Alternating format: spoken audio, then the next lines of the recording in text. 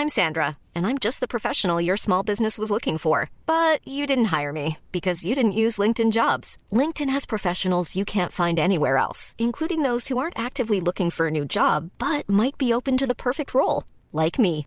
In a given month, over 70% of LinkedIn users don't visit other leading job sites. So if you're not looking on LinkedIn, you'll miss out on great candidates like Sandra. Start hiring professionals like a professional. Post your free job on linkedin.com/people today.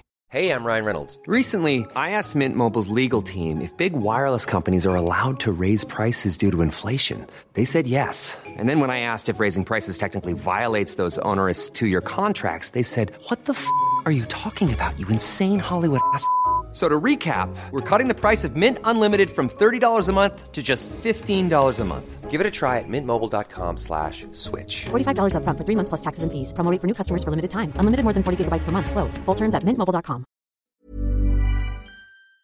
Coming up on TMS, Brian knows all the Bengals. Luis Guzman. The long wiener goodnight. Marriage is geeky, right? Phil wasn't very lucky. Aw, Ren Fair type deal. The all-new Hyundai Rogue and Vagabond. The silver filling conspiracy. AI DDS. I think I caught a marathon bomber. Thank you, youth, for your candy and bad choices. Dr. Dre is not a real doctor. Oil disposal is not a geeky hobby. Order word difficult is.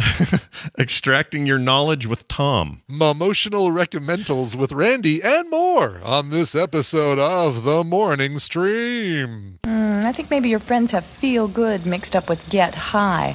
What's the difference? Getting high is artificial. Any fool can get high. Feeling good is real. It comes from within. Which is better? I don't know. Guess you won't be eating Japanese food for a while, huh?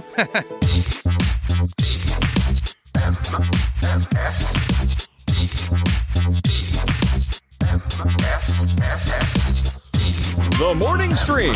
Gas up the machine. Damn it. Down to It did it again. Something changed with the recent patch. I'm going to strangle those people. Gosh dang it. All right. Well, Scott has a solution he'll work on later. That's 2 days in a row. That's all you get. Hey, everybody. Welcome back to TMS. It's the morning stream for Wednesday, May 24th, 2023. I'm Scott. That's Brian. Hi, Brian. Oh, hello, Scott. Hello. How was your day of not being here till last time we were here?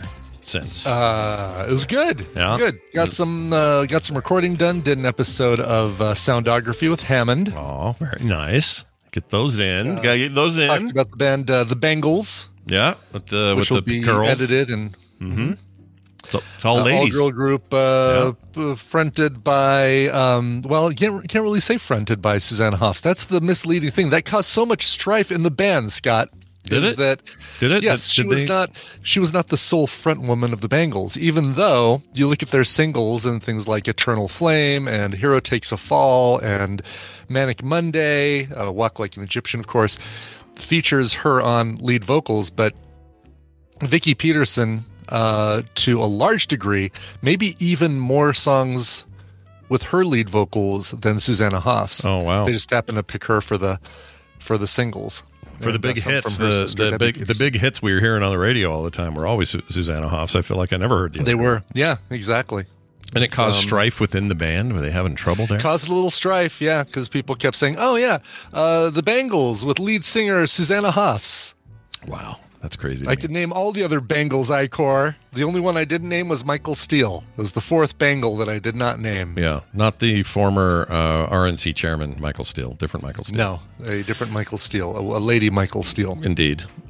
So I used to have this is probably everyone of our age, but yeah. Did you used to have a crush on Susanna Hoffs? To the point of like, it's all I could think about for a while. Like, did you watch the movie The All-Nighter? I did just because she was in it. That was it. I didn't care about. I don't even remember what was in that movie. Honestly, I remember nothing about it except that Susanna Hoffs. A scene where she runs around a bedroom, I think, only wearing panties and a T-shirt or something. Yeah, I do remember that part. There's a good plot point there. Directed by her mom, if I remember correctly. Really? I think so. I think that movie was directed by Susanna Hoffs. I mean, I'm sure it's terrible, right? It's probably not a good movie. If I remember, I don't remember at all. Like, just zero memory. I mean, it's really only known for having Susanna Hoffs, starring Susanna Hoffs, right? I think that's... Didn't win any awards or anything like that, I don't think. By the way, she has a great TikTok channel. She's very fun to follow on there. Oh, really? Yeah, Okay. she's living her best life. She's doing great. Yeah, directed by Tamar Simon Hoffs, the mother of Susanna Hoffs. Although she's actually directed a couple indie films that starred Malcolm McDowell. Oh, wow.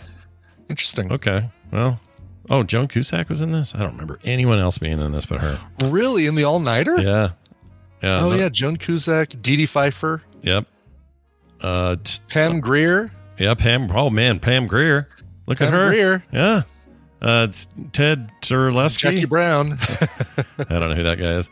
Anyway. No. Jackie Brown was the character that Pam Grier played in the film Jackie Brown. No, I didn't mean her. I said Dee Dee Pfeiffer.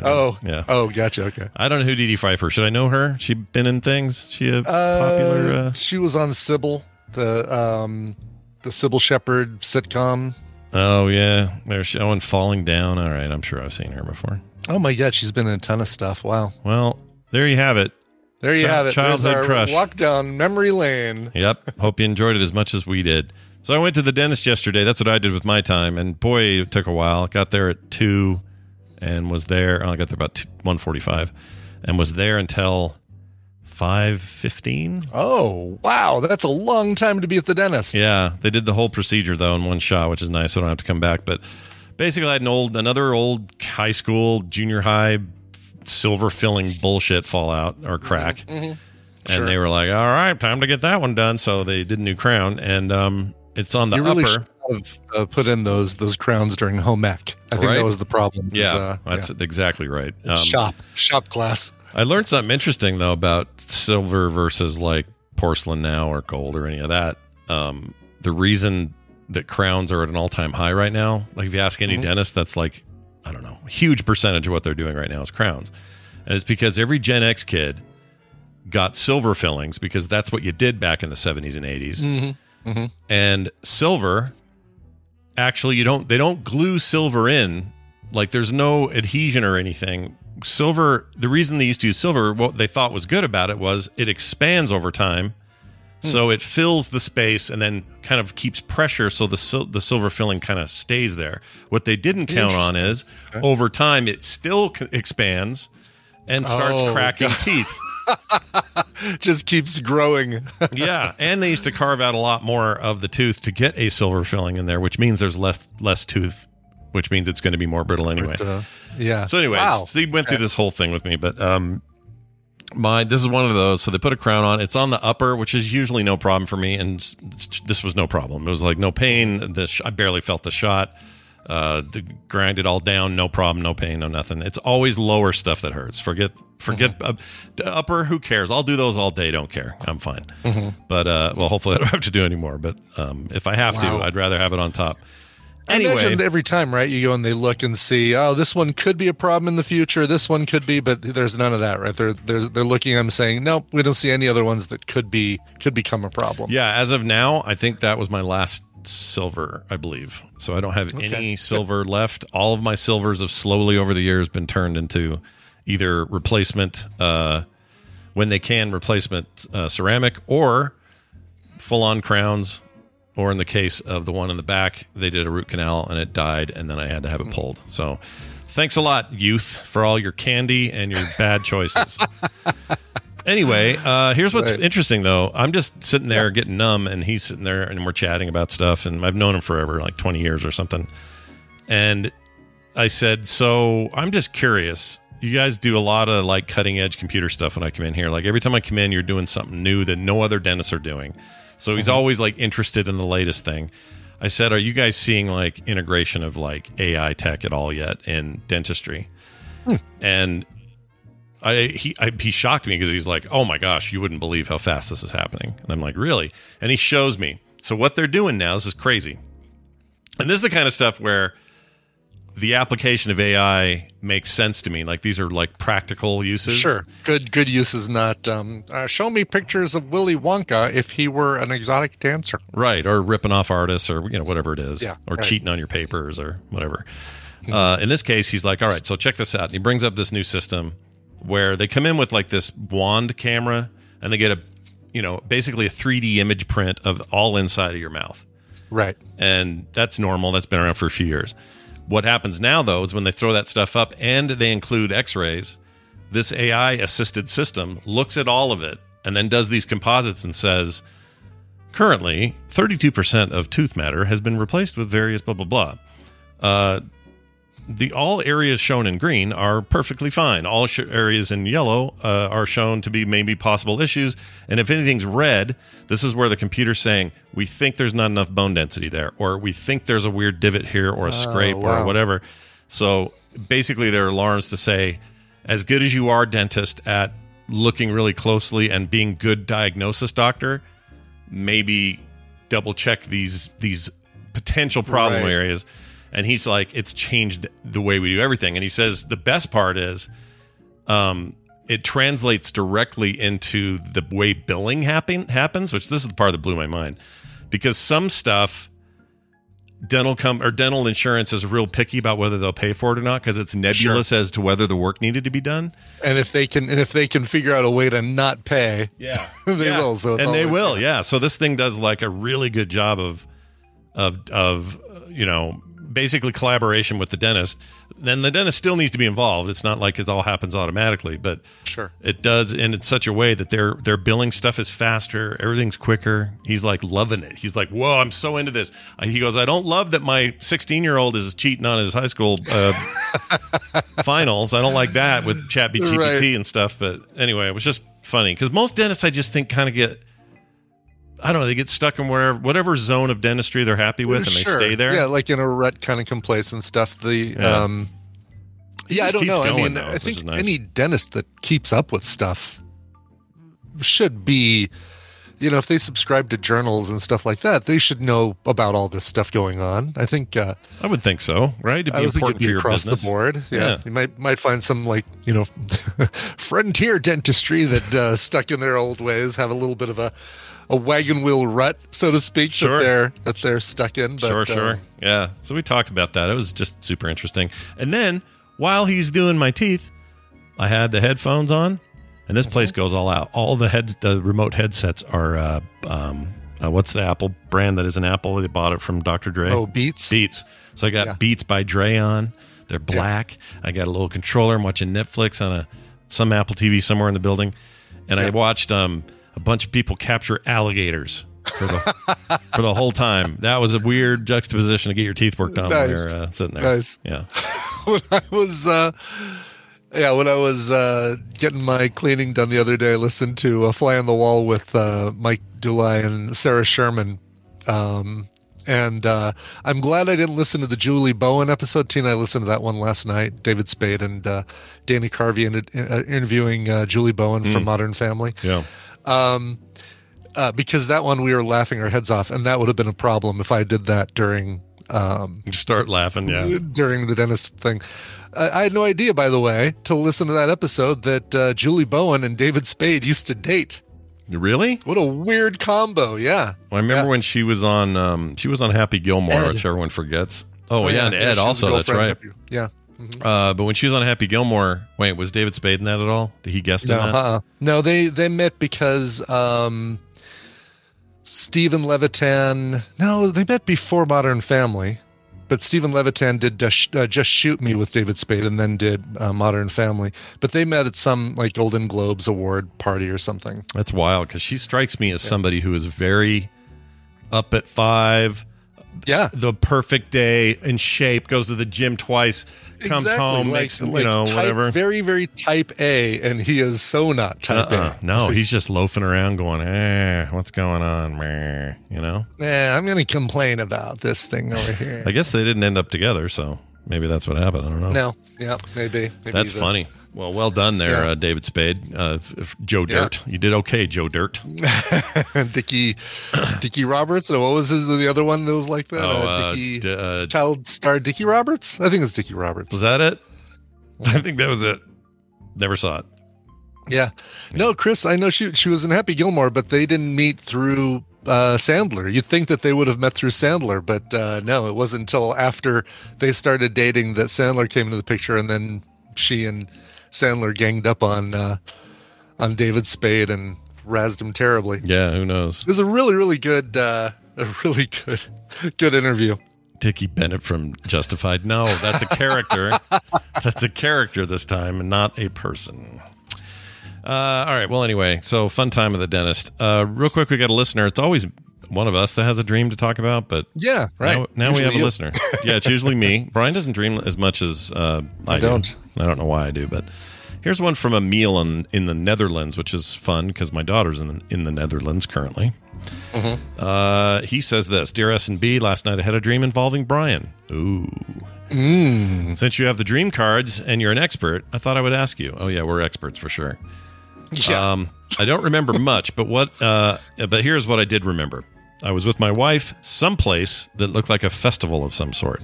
Okay, it's the Brian Ibbett Festival. Sure.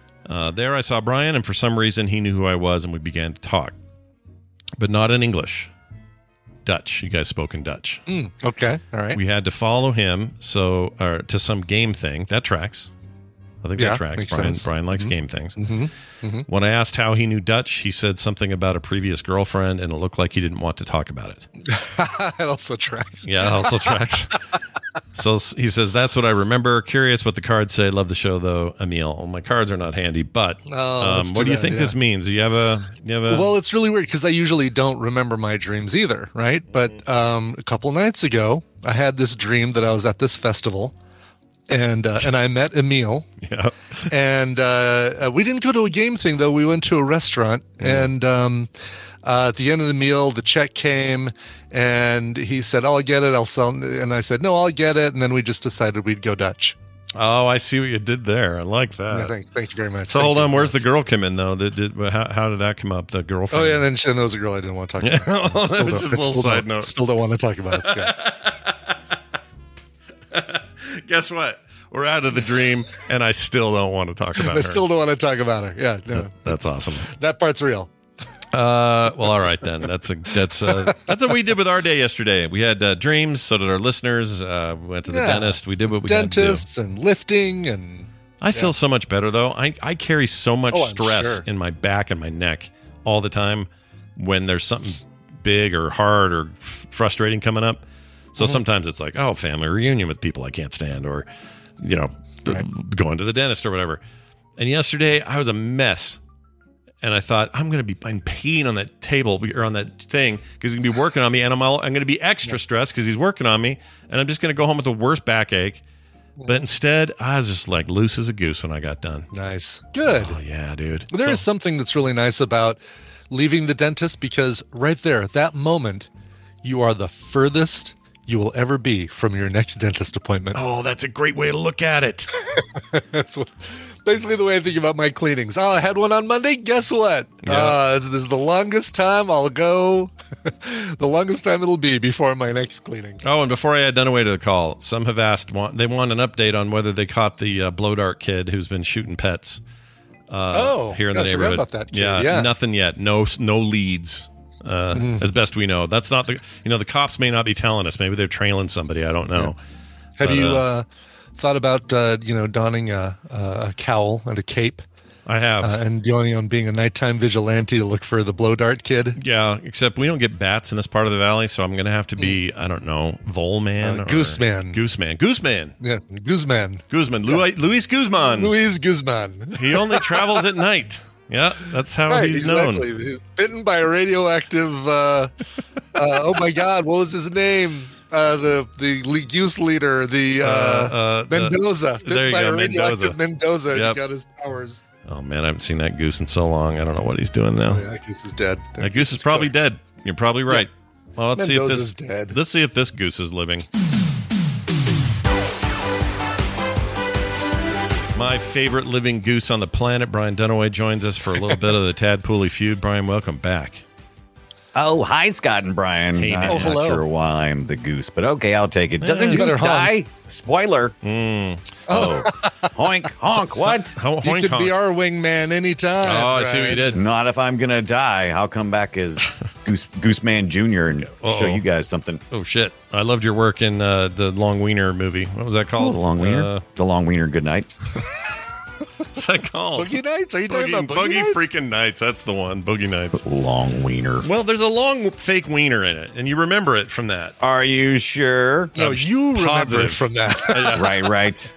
It was famous for that wiener. I don't think I'm alone. It was famous. Chat room, listen, you've got to call in because this game doesn't happen without one of you as a participator. You're going to be the winner if we win, I guess. You may lose. I mean, there's a chance. But you got to send me a DM in Discord right now, and I will choose the fourth person who pings us. Okay? Number 4. Why number 4? Because why not? Why not number 4? It's a lucky number. It's a lucky number. Unless you're in China. Isn't that the deal? Oh, is that true? I think so, yeah. I thought that was... Oh, no, you're right. Because over here, it's like a 13. Somebody might not do a 13 or something. Right? Exactly. 4 is, yeah. Wow. So is there no fourth floors in China and stuff? Or I thought you said it was lucky. Or is it unlucky? I don't know. I don't know what it is now. I don't know. Now that you say Numbers. Numbers. Looks like we got a winner.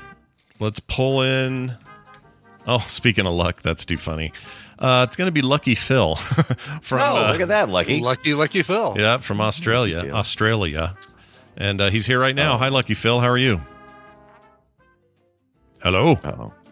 You're muted. We can't hear him from Australia. He's upside down is the problem. His little pizza icon is not making sounds. Make some sounds. Unmute yourself, Lucky Phil. Yeah. Oh, there he is. Oh, hi. something. You there, Phil? Yes, I'm here. How you doing? Good. How are you? Hi, Lucky Phil. Good. It's nice to have you back. This is, I think, your second time to the prom here, right? Mm-hmm. I think it's the third. Oh my gosh, okay. I lost track. We'll take it any number. It's good to have you here. We're going to explain these rules. You know how they work, but Brian's still going to explain them. Brian, explain them. I still legally have to explain them. It's time to play the Tadpooley Feud. I've surveyed the Tadpool on some nerdy topics. Scott and Brian are going to have to predict the answers that they gave us, and it's their job to see how many of those answers they can guess. Now, Lucky Phil, your job is more important than ever because you are going to be working with either Scott or Brian. If your team wins, you get a prize package that includes not 1, not 2 games, but 3 games this time because we just couldn't split these up. No. Siberia 2, and Siberia 3 all on Steam. Nice. Oh, those are all very good. Those are fun, yeah. Yeah, they're adventure-y and a little spooky, but not scary. They are, cool. Yes. Yeah. A very, very dark hotel-looking thing from the little clip that I looked at. Kind of creepy-looking adventure. Sure. Mystery, if you will. Yeah. Yes. All right, let's give you guys your topic, and so we can get into this. Put your hands on your buzzers. We asked 289 tadpoolers to give us their answer to this. Name a geeky hobby that you've always wanted to try. Scott. 3D printing. 3D printing. Show me 3D printing. Show me 3D printing. It is the one answer. That had been the last part of that question. The full question is: name a geeky hobby you've always wanted to try, but you haven't yet.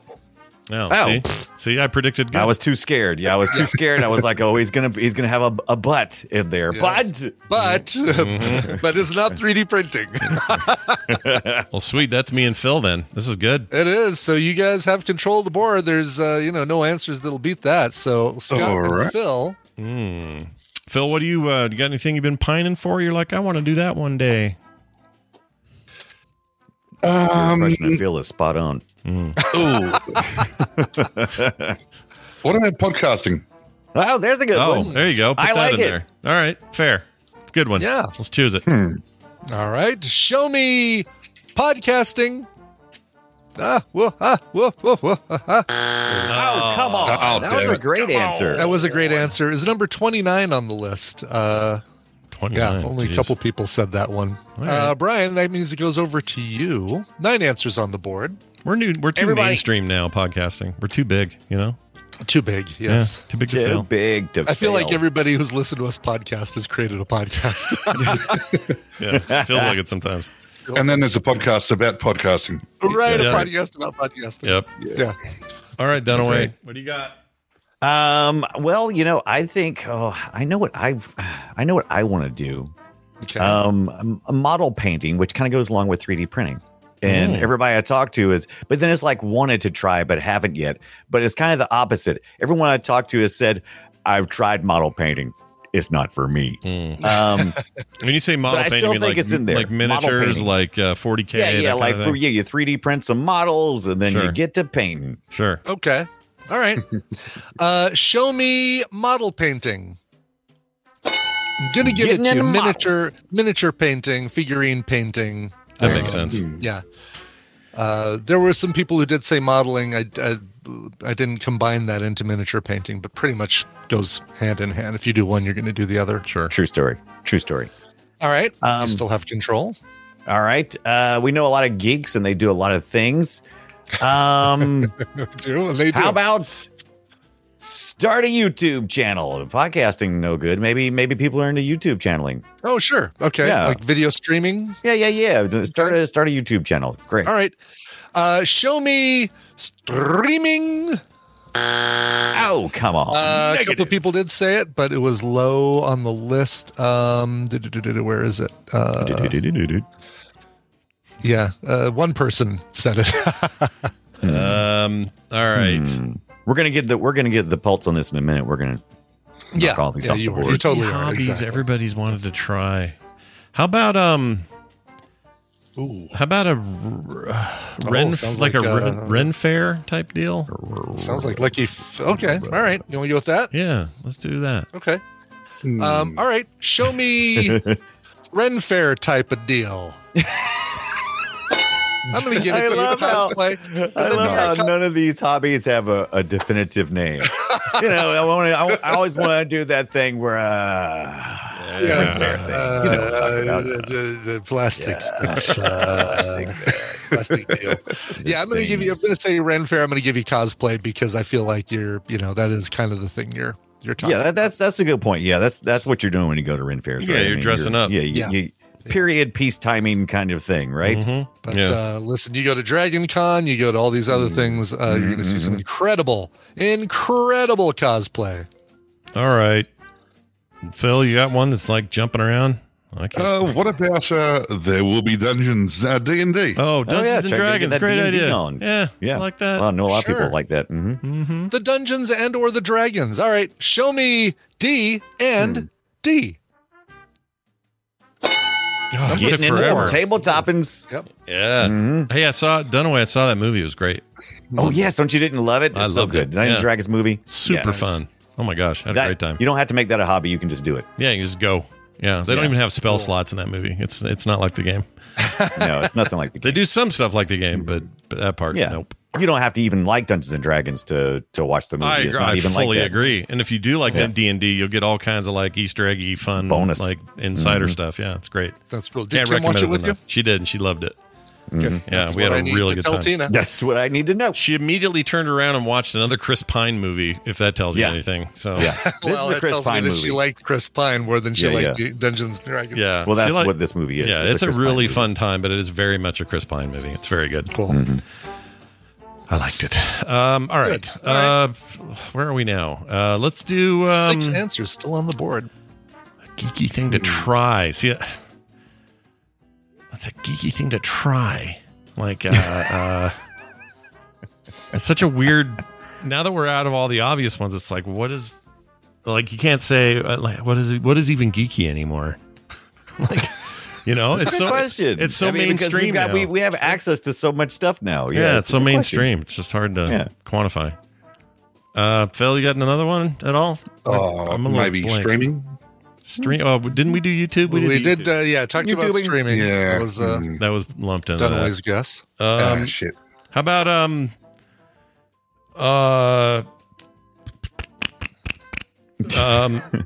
making fart noises with your mouth. How about that as a hobby? Is it a yes? Yes. Always wanted to try that. How about building, prop making, or building your own lightsaber, or something in that category? That's a good one. Like maybe that, miniatures, models. Yeah. Okay. I mean, we got the painting, but it feels like we have the painting already. So I don't but I'll bet the making stuff is a separate thing. So prop making stuff. All right, let's go with that. Show me prop making.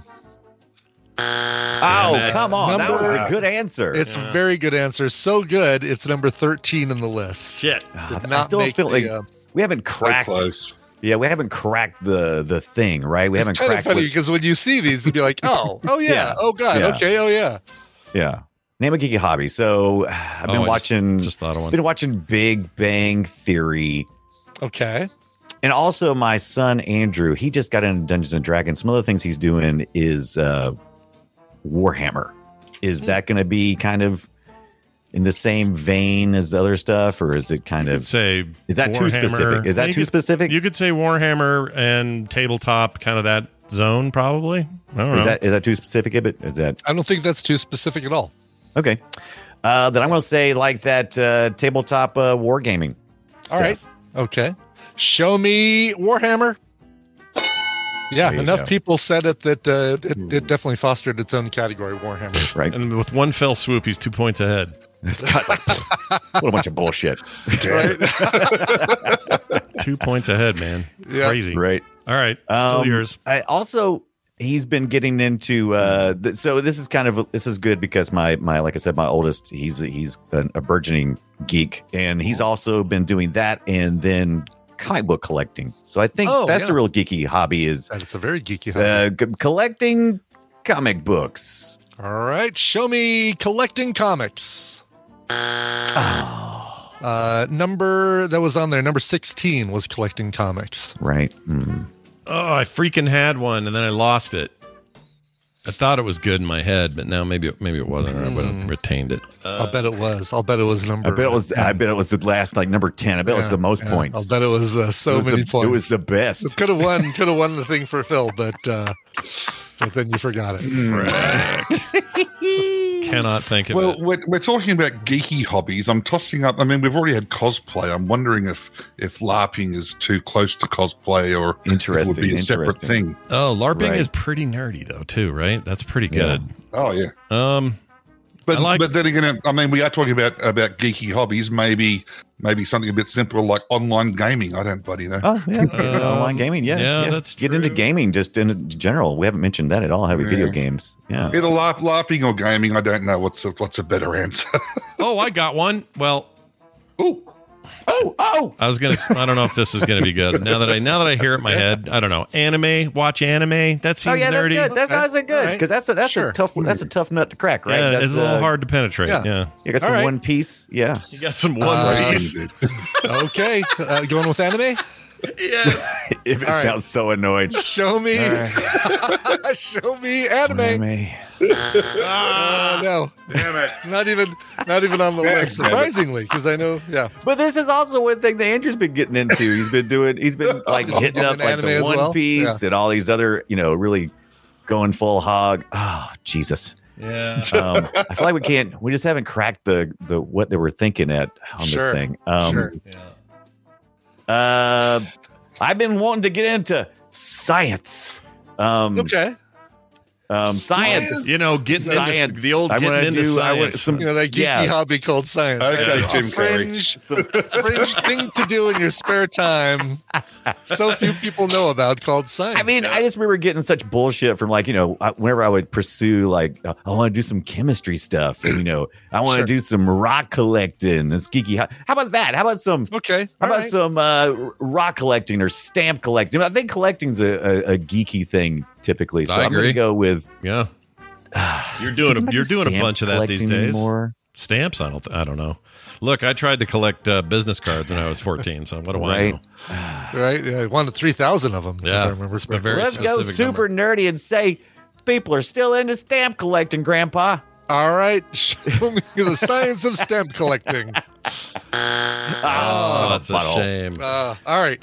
Well, this is one of those instances where maybe you should listen to your inner geek. No, your teammate, Scott. Number 5. LARPing. Damn it! LARPing. And just to twist the knife a little more. Number 8. Video gaming, VR gaming. Man. God damn it! Both of them. Shit. Oh, gee, thanks, Scott. Yeah, that would have sewn it up. Those two would have sewn it up. You would have won. Easily would have. Yeah. Let's see what the rest of these are. Number 7. Computer programming, coding. Why didn't I think of that? Good Lord. Yeah. I do it every freaking day. Yeah, that's why, because you do it every day. You don't think of it. About it. Exactly. Some people do that for a job. They don't want to think about it as a hobby. Number 9. Knitting and crochet. Yeah, I thought about that. That was crossed my mind. A couple of those in the chat. That would have been a good one. Yeah. Yep. And then finally, number 10, points. drones or radio-controlled vehicles, I didn't think of model that at all. airplane like rockets, airplanes, anything that is remotely controlled. I guess rockets aren't. Those you do your little testers. I was big into radio control stuff until they started requiring. Till it got to the next level of drones, and it's like you got to get a license. You got to be like, oh Jesus, I can't. You can't live in you can't live in that world. Forget it. I can't be on the grid. No, come on. Some of the other ones that people said: leatherworking, woodworking. Oh, that's good. Inspired by the Spagnolos. Just basic board games that had enough people to separate it out from the Warhammer and D&D stuff. Let's see, comic books we mentioned, fencing. I assume with swords as opposed to just erecting a fence between you and your neighbor. Oh yeah. Ham radio, Magic the Gathering, blacksmithing. Brewing beer, building computers, good. PCs, very popular. Geocaching, glass blowing, laser cutting, paintball, skydiving, airbrushing. Skydiving. That's a geeky hobby? So and it's funny because the person who wrote that said skydiving, if you could consider that geeky, but then two people said it. Right. Learning how to lockpick is really cool. Okay. Let's see. Metalwork, marriage. Photography, that old geeky hobby of marriage, and collecting Pokemon. Okay, that's a good one. I thought collecting might be its own thing because that's kind of a geeky thing to do, right? Surprising, geek out on something. You'd think, but enough people there's nobody there was no specific collecting that had enough people that warranted making a category out of it. Right. Makes Surprised sense. nobody did retro gaming just to get some points from Brian. Yeah. I almost said that, but I was like, they did, and I lumped it into video games. Oh, okay. So retro gaming, basically assembling a retro gaming system, console gaming. Just realized that 1 year from right now. Oh, no, wait. Hold on. Is that right? Yeah, 1 year from right now, World of Warcraft will be 20 years old. The Nintendo DS will be 20 years old. Oh, wow. 2004 is a big 20 years of a thing year. So prepare yourselves, everyone, to be shocked by all the things that are now retro suddenly. Shocked. Well done. But also terrible. That was terrible. Also not well done. Yeah. It was terrible. Yeah. So here's the sound you get when you lose. Oh, it's a shame. Oh, wow. That's a new one. So you're out of here, but it was still really fun. How do you feel about your loss, though, Phil? How's it feel down under? Betrayal. Can we still call you Lucky Phil, or should we call you... what's your new nickname? Some days are luckier than others. It's all a bit of fun. Thanks for having me on. And, thanks for being here. Shit happens. Yeah, shit does happen indeed. We'll see you next time. Go kill a spider because they're twice the size they are here. Hey, Dunaway, we're doing you don't want to anger the spiders. No, you don't. You don't want to do that. You want to do a show though? You want to do a play retro later? How you feel about that? We should totally. Speaking of nerdy, geeky endeavors, we're going to be talking about that Metal Gear Solid 1 and 2 and Solid Snake, which most of us probably played on the PlayStation. But I learned so much this past week, and I can't wait to talk about it because I didn't know that Kojima didn't have any stuff in my hands until the PS1. I thought that was his love child on the NES. Apparently, so did not I. so much. Yeah. You're absolutely right. There's some weird drama there that I didn't know about until this week. Yeah, he was working on the MSX2, and I was like, "What is that?" Yeah, as we get prepared for the potential news that Konami and Sony are going to be releasing a remake of Metal Gear 3. That's the rumor so far. So we figured it'd be a good time to talk about the origins of the damn thing. So check it out today, 3:30 Mountain Time or thereabouts, right here at frogpants.tv. Brian Dunaway, kiss our butts. No, you. All right, he's out of here. Kiss it. Let us do some brief news. Good morning, everybody. In the news this morning, good morning. It's time for the news, and it's brought to you by Core Daily, a short bit of gaming each day up on the Frog Pants YouTube channel. Sub today at youtube.com/Scott Johnson. That's right. Yesterday and the day before, there were brand new episodes up, and today, Bo is doing one about why he is completely absorbed in World of Warcraft Classic Hardcore mode, which is basically die and you're dead in Classic servers.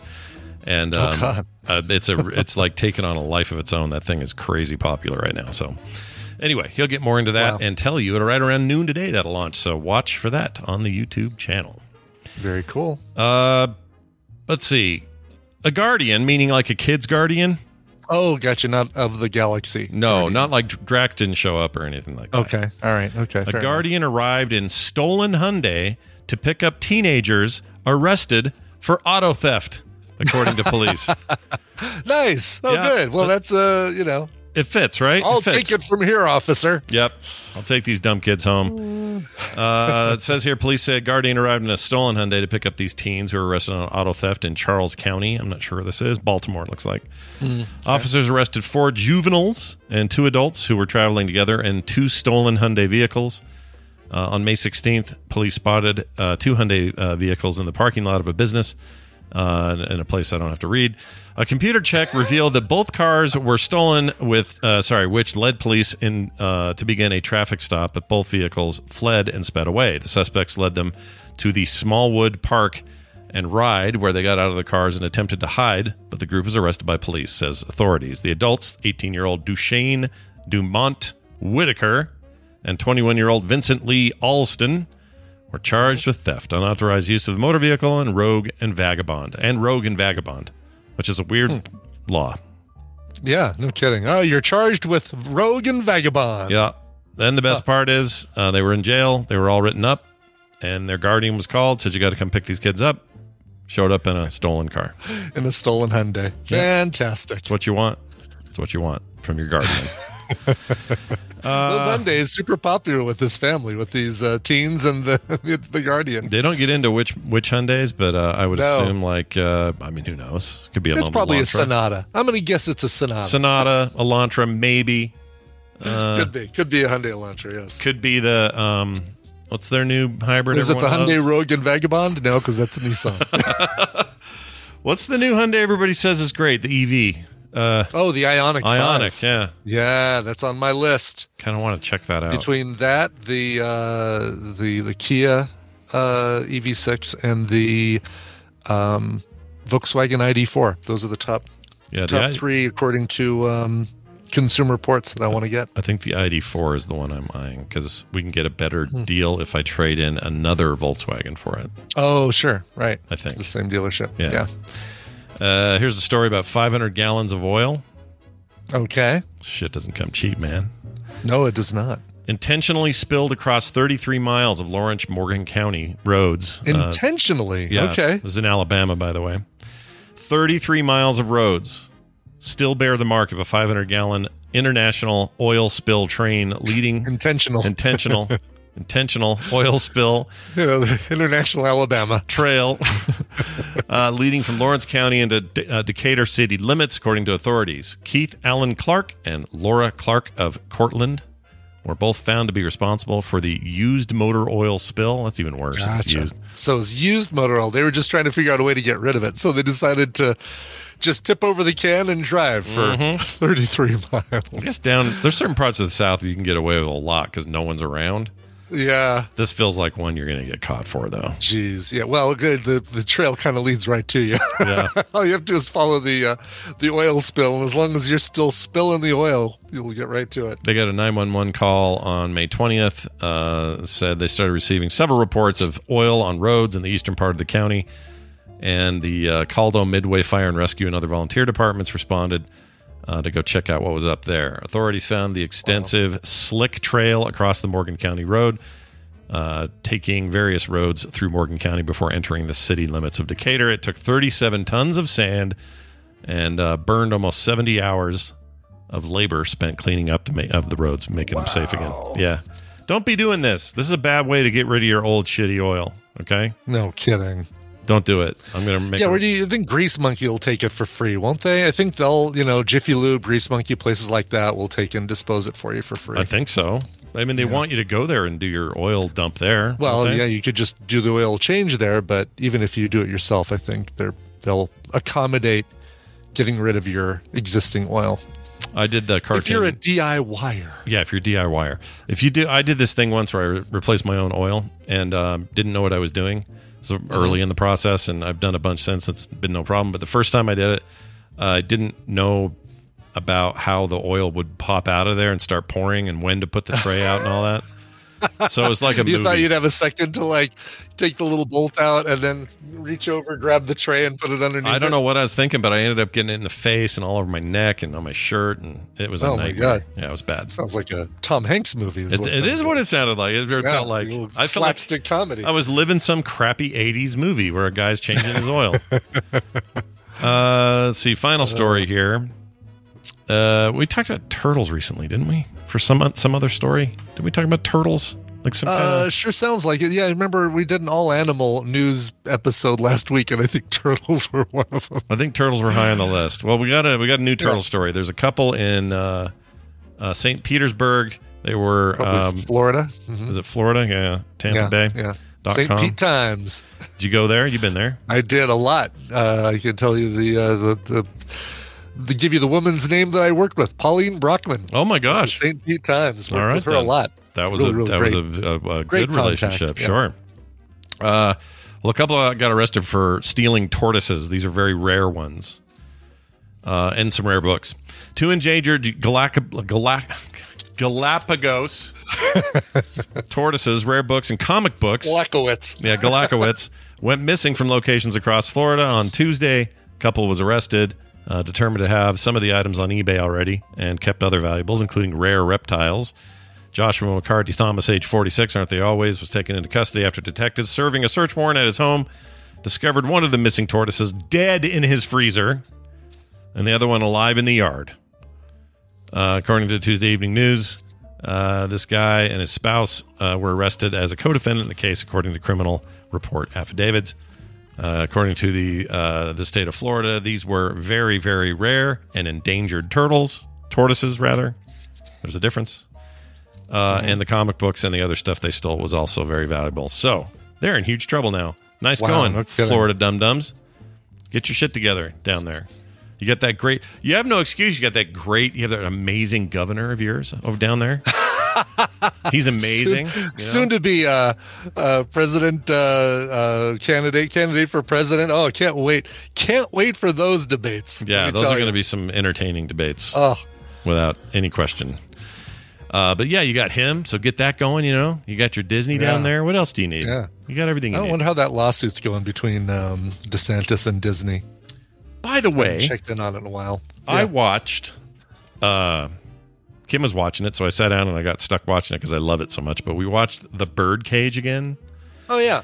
Yeah. I am here to say, as a pure comedy film in the 90s, I don't know that there's another one I could point to that holds up as well. I'm sure there's one, really, but I can't think of what it would be. So help me out. And somebody said, like Grosse Pointe Lebowski Blank. Grosse Pointe Blank doesn't count. Big Lebowski does count. I would count that. Yeah. So why doesn't Grosse Pointe Blank count? I don't think it's a pure comedy. It's more. Oh, okay. It's like Tarantino meets John Hughes. It's like. Yeah. It's not really a comedy. Whereas The Birdcage is like straight up comedy, and I just can't think of another one that compares. But it's so good. Gosh dang it, that movie's good. You've seen that, right? You've seen The Birdcage? I've never seen The Birdcage. Brian, Scott. You got to watch The Birdcage. It's on my list of shame of things I've never seen. Must be streaming, right? If you guys watched it. It is. It's on maybe Netflix, but I think Paramount Plus is where we were because we were just watching Star Trek. Yeah. So I think that's where it is. But Tina would love it.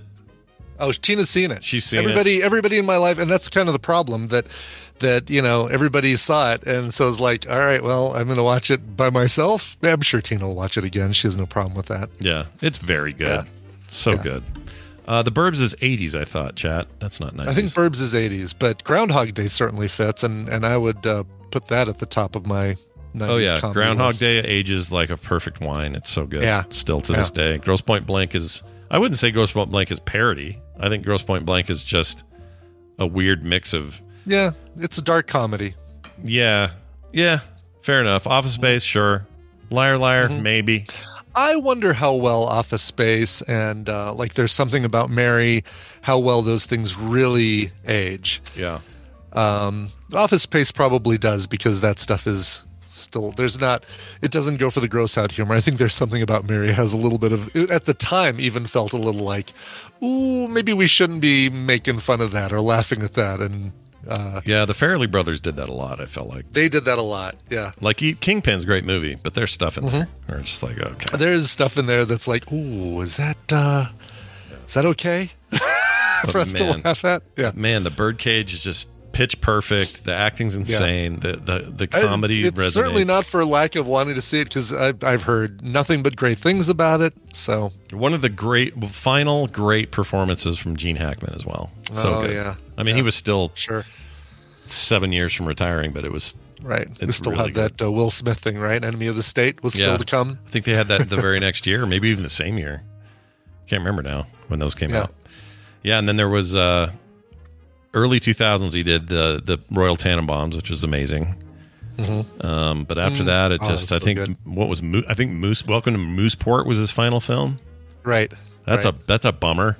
That is a bummer. That's not the one you want to go out on. That's a poop. You don't want your Street Fighter Raul Julia moment. Yeah, that was a poop movie. Your cocaine bear Ray Liotta situation. Yeah. Well, he's still alive, but yes, you still don't. Oh, I guess that's true. When he dies, it will still be his last film, won't it?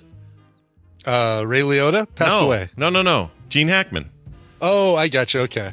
Yeah, Gene Hackman dies. Because he retired. He said he's not doing any more films. Yeah, he's done. So I'm saying, to your point, when he dies, Welcome to Mooseport will be the last thing he made. It could be, he could say, you know what, I got to do something. Can I be in the next Scorsese thing, even as a brief cameo, just so Mooseport isn't my last thing? You've been hearing the early talk on his new movie, the new Scorsese movie? Sounds great. I have, yeah. Yeah, I can't wait for that. Hurry up and come out. I need something. Irishman was okay, but my God, it was so long. The Irishman miniseries on Netflix was not a fan. You'll like this quote from Christopher Nolan yesterday. He said, Oppenheimer is officially his longest film, and the way he described it is, he says, it's my longest film. It kisses the 3-hour mark. Oh, lovely. Yeah, it kisses it. With tongue? Yeah, I think with tongue. Okay, all right, fair enough. I think it even touches its boobs. I'm not sure. Wow, Oppenheimer on the third date. Yeah, big time. No, I am so excited for that. Every trailer that I see of that thing's like, oh my God, please bring that. It looks so good. Bring it. It looks so good. What a cast. I can't even gonna say I'm excited for the Flash movie. I'm gonna say it. I kind of am too. The buzz is good. Yeah. People like it. They think it's maybe the best DC movie, which is hilarious to me. It'll be an easy, quote unquote free ticket for our Alamo Drafthouse season pass deal. We're like, all right, well let's go, let's watch it. Get some food, watch some people get kicked out for being loud. Exactly. No, because the people who go there, they respect the film too. That's right. Know, that's why they go to Alamo Drafthouse. They go because they're like, this is the place where you want an uninterrupted movie experience, uninterrupted except for the person collecting the bill during the climax of the film. Yeah. The Alamo Drafthouse employee. Yeah. Other than that, though, perfect experience. Yes, exactly. All right, we're going to take a break. When we come back, we're going to hear from Tom Merritt, do a little tech time. Didn't have that last week, so it'll be nice to have that back. And recommendals with me, you, and Randy. Nicole's off to do a thing with school. She's a busy school mom. That's right. Talk about your job for your kid day, I think is, so she's in Ava's class talking about what she does. Career day. Right. Anyway, that's all coming up after this song. Brian, what did you bring for that? Yeah, well, Scott, I finally have a Monopoly that you're going to like. This is a brand new song from the band Georgia Lines, not to be confused with Florida Georgia Lines. This is just the Georgia Lines. A brand new hook-laden single. They just won at the AMA for Breakthrough Artist of 2022. I guess her name is Georgia Lines. It's not a band called Georgia Lines. It's a woman. Oh. First name Georgia, last name Lines. Okay. All right. I wonder how she feels about the Florida Georgia line. Anyway, she just won Breakthrough Artist of 2022 at the American Music Awards. She also had some incredible performances at South by Southwest, and her EP Falling also came out. This is following all that stuff. She is from... I am not going to be able to pronounce this. She is from Aotearoa. I think it's a New Zealand town. Aotearoa. Oh yeah, Aotearoa. Yeah, I love it. Yeah, that's the one. Yeah, you know the one. Can't wait to visit. You. Yeah. Anyway, if you like Haim mixed with Prince, then you're going to love this song. It is Georgia Lines, and the song is Monopoly. Hold my cards close enough, never gonna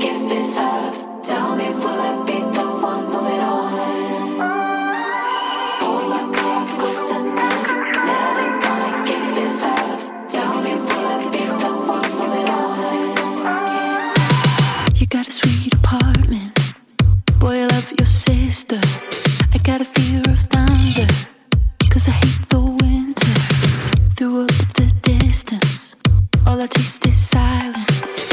I'm trying too hard to be forever the one invited.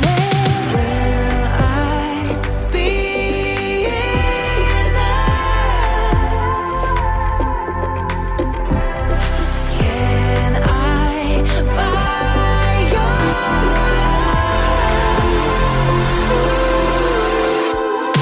love? Baby, you can't control me. You got to let go. I can't breathe.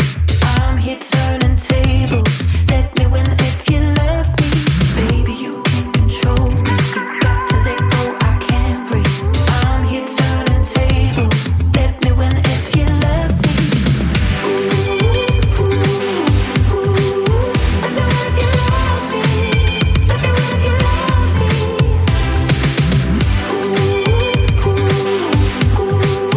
Let me win if you love me. Let me win if you love me. Now I'm walking backwards, the two of us divided. Could you rescue us? 'Cause my hands are tied.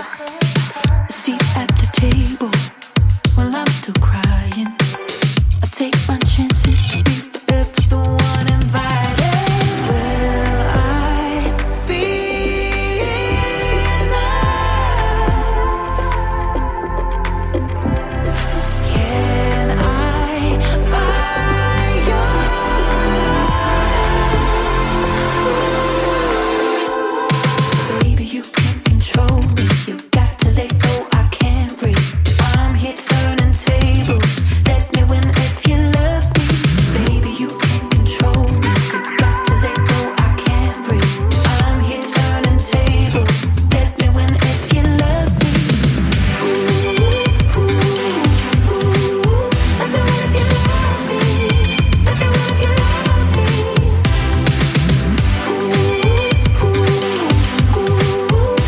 if you love me. Let me win if you love me. Hold my cards close enough. Never gonna give it up. Tell me, will I be the one going on? Hold my cards close enough. Never gonna give it up. Tell me, will I be the one going on? Baby, you can't control me. You got to let go. I can't breathe. I'm here turning tables. Let me win if you love me.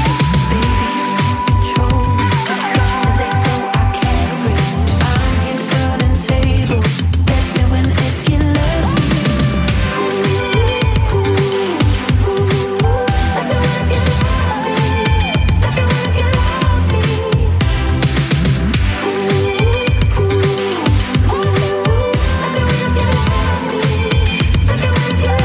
me. Have you ever heard of ChatGPT? ChatGPT, who's a what? The f*** is that? Blind sack of shit.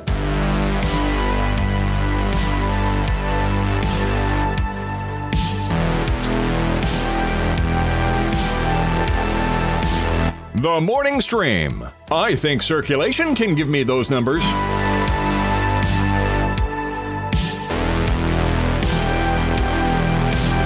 Okay, we're back, everybody. Tell me who that nice lady was one more time. Yeah, that's Georgia Lines. She's a she and not a they. She's a one person, not a band, and she's from New Zealand.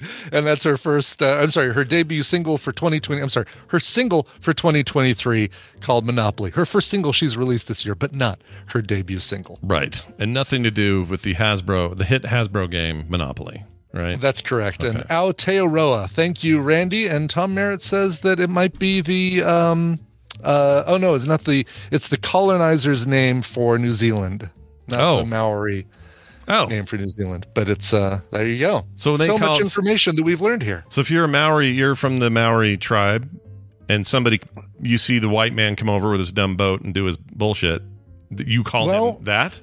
That's what. Yeah, well, actually, I'm seeing in Wikipedia the contemporary Maori language name for New Zealand is Aotearoa. So, all right. The name was originally used by Maori in reference to only the North Island, but the name of the whole country being Aotearoa me te Waipanumamu. All I can do is picture them doing that cool like slap dance thing they do. And meeting. band meeting. Band meeting and hearing him. All I can do is hear, I forgot his name on the show. What's his name? Murray. Come on, Murray, Scott. yeah. Get it together. Hey, look at this, you guys. The world of tomorrow will be as cold as sunlight tuned through photochromic windows. Blah, blah, blah, blah, blah, blah, blah. Oh, look who it is. It's Tom Merritt. He is joining us as he does every Wednesday to talk about the daily goings-on in tech. And that's no different today. Tom Merritt, welcome back to the show. It's nice to see you. Oh, it's good to see you too. Yes, I'm glad we figured out what that Maori word was. Yeah. Yes, and how to pronounce it and what it meant, and thank you. Because we learned something today, and that usually that happens during your segment. So we're going to learn two things today. Yeah, probably. So instead, I'm going to extract knowledge out of you. Oh, good. great. Make you all less smart. I'm down Can you with please that. extract the knowledge of Martin Shkreli out of me? That'll cost you. Yeah, that's an expensive one. 700% more than it used to be. That's how much that costs. Yep. Tom, It's not an easy ask. No, it's very nice to see you. Sony's got its little PlayStation showcase today. Yeah. Have you heard of Sony? I have. Yeah, they're a force to be reckoned with when it little turns indie out. company that could. Yeah. They're from a small nation of Japan. Yeah. I don't know if you've ever heard of it. Those are the ones. Yeah. What was the Maori word for Japan? I don't know. Yeah, they got big stuff today, is the rumor. But it's mostly rumor at this point. What's interesting is at 1 p.m. during Daily Tech News Show, very rude, Sony. Course, they'll be doing the showcase, which will they'll be showing off the games. This is them saying, here is all the cool new games. But they already met with the investors, with the money men and women, probably one, earlier today. And they gave us a lot of the business fundamentals. Yeah. So 600,000 PSVR 2 units sold in the first 6 weeks. That's 8% better than the first 6 weeks of the first PSVR. Oh, that's not bad. It's not terrible. Yeah, not bad. I mean, how is it that you sound less? No, I'm glad you said that. I'm glad you asked.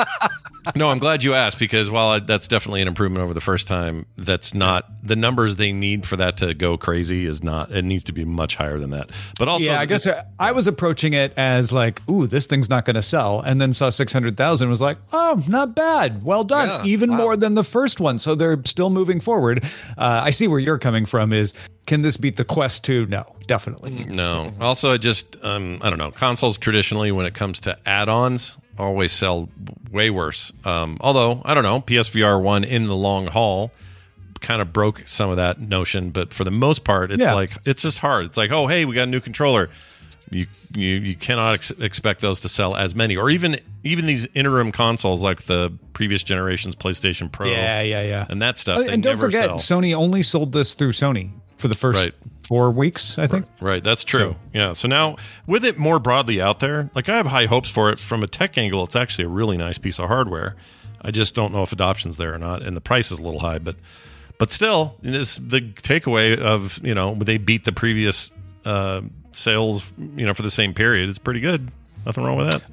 50% of PlayStation Studio investment by 2025 will be for new IP. Oh. Well, that's good. That's Sony's bread and butter. That makes sense. So in 2019, it was 20% of their investment. That's good. This current year was 40%. Yeah. So they're when we say new IP, we mean like not a sequel, right? not a Marvel Spider-Man. This is like you never saw it before. Here it is. That's a huge thing for them because they have some of the best, if not the best, dev teams on the planet. Like Santa Monica Studio alone is has some of the most incredible talent that has ever graced the video game business.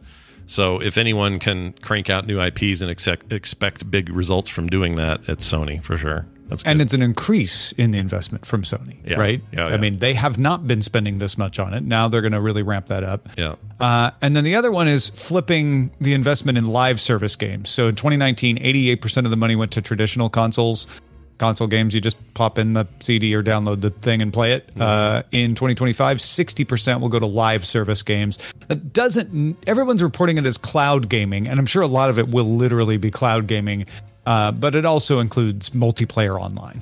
Right. That could include, your Fortnites, although that's not theirs, but But that idea of like, they're looking at Epic and going like, that's really successful. We should have something like that. Mm-hmm. Yeah. And maybe even working with Epic on that because they got a lot of other partnerships going on between them. So these are both really good numbers, like them doubling down on what they do best, which is original IP, is a huge thing. And I'm really glad to hear they're doing it. Focusing on more live service, it's just hard to know what that means exactly, like you kind of alluded to, but it seems like... They seem to be, wanting to say this is going to be more cloud gaming than just more multiplayer. Yeah. But I'm guessing that could mean a Fortnite situation. Like they might take one of their existing IP and make a world out of it. Sure. I don't know. Sure. Yeah, I'm down. We might find out more about that later today, too. Sure. Today should be interesting. There's a bunch of rumored stuff, even from third parties today, like this Konami announcement of possible more Metal Gear in our lives, whatever that means. That's a huge deal. There was one other thing that was being rumored. Oh, I'm sure they're going to show off the new, almost ready to release Final Fantasy 16, which is expected to be a gigantic console exclusive for them. So big stuff coming for Sony for sure. And the other thing that the Jim Ryan, the CEO of PlayStation, dropped to the investors was they're doing something with cloud gaming that will unfold over the course of the coming months. Oh. So everyone's wondering if that's a Steam Deck style something. Well, they had that. Wasn't it revealed they had some kind of internally? There has been a leak that they had been working on something like that. Yeah. And the rumor was that it was cloud only and not a pure console. Like no local storage. Yeah. Basically, like the Logitech G, whatever that's called, the similar thing. But yeah. The Shield thing? No, the Shield, what's it called? Logitech something. Anyway, it's basically, it looks like a portable, it looks like a white Steam Deck, but it only does cloud. Q-Lite is what people are calling the Sony one. Oh, okay. Yeah, I don't know. I feel like part of me wants them to like go full on into the handheld market again and make like a real, not real, that's not what I mean, but one that isn't just designed for cloud, that it will let you install, and maybe it will, but the rumors seem to lean into a cloud-based device. But either way, the leaks about the Q-Lite came from job postings. Oh, is that what it was? Okay. Yeah, this was in April. Director of Product Management for Cloud Gaming, Director of Hardware Engineering that included cloud gaming in the job description. Yeah. So I wouldn't expect a PSP 2 or a Vita 2, but I am excited to hear what the hell they're doing. That would be great. There's a real push right now for all this stuff between the ROG Ally and the Steam Deck and the Switch.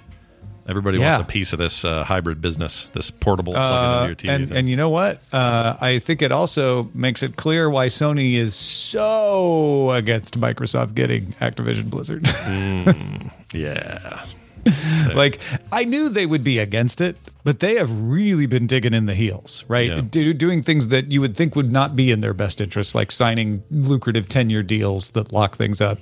And if they are looking at like, no, we want to lock things up, then they want to keep Activision Blizzard in play. China proved it last week. Was it last week, I think? Yeah. That wasn't too unexpected. No, I think the problem now is that the EU has signed off on it, and the UK and the US are moving against it. So Microsoft has to fight that off. They could win the lawsuit in the US. The CMA, though, seems to be digging in its heels. I'm not sure how they swing them. Yeah, it's going to be fun to watch. But anyway, big Sony stuff going on, which is nice to hear. I like. I don't know. I felt like they got a little bit smeared on the services front for a long time. Yeah, like still putting out good products and all that, but now... I mean, that's the thing to remember about an investor meeting like this, is what investors want to hear is like, what are you going to do about cloud? Yeah. So, of course, they're going to say a lot about cloud. The trick is to look, between the lines and see if there's anything really there. Sure. So today, we'll talk more about it on the Daily Tech News Show. I'll be on there. It's Wednesday. I'm back. I'm excited. That'll be fun. So check that out at 2 p.m. Mountain Time, right here. Right there on the Twitch channel over there that you got going on. And it's going to be very exciting. Tom, you've always got a million things going on. Is there anything else you'd like our people to know about? Yeah. The economy is bad. I don't know if you knew that. Yeah, it's not great. It's not great. Breaking news. So Patreon has been doing a bunch of things that let us help you out a little. One is you can join DTNS for free. Oh. Patreon.com/DTNS. Scroll on down past the paid ones, and there's a free tier. You get Roger's column. You get the Friday Good Day Internet. You get our monthly briefing. So it's a way to kind of get a toe in the water while you wait for the finances to work out. There's also free trials. We have a free trial of our associate producer level. That's the one that gets you my editor's desk and the full ad-free feed and all of that. You can try that out for free for 7 days. So I like that Patreon is adding these sort of ways to help people out a little bit. I agree. That sounds awesome. I haven't heard of most of that. I need to get the crap. I need to check my emails more often is what I'm saying. I'm sure the free trial thing just launched like yesterday, so you're not behind on that. The free membership we're in the beta for, so that has not launched to everybody. Gotcha. All right. Well, may Jack Conte spread his love to us. Indeed. Patreon.com/DTNS. There you go. Go check it out. Tom Merritt, everybody. He is Ace Detect on Twitter, and we're going to see you later today, but we'll miss you until then, Tom. Have a fantastic rest of your day. See you later. All right. It didn't kick us today, so who knows? Yay. I don't know. Good. Well, because we stayed in mountain time. Oh, that's true. Right? Yeah, and we didn't have Dunaway on video, which I think is part of it. The video aspect. So whenever Bobby's on, okay, I think you know what we're getting to an answer. We'll see. We'll find out. Yep. Just be patient, everybody. Okay, we're gonna get Randy in, and we're gonna do recommendals now. And there's little anyone can do about it. All right, right. You try to stop it, but you can't. Yeah, you want to fight this. Good luck to you, because here it comes. Well, what do you recommend?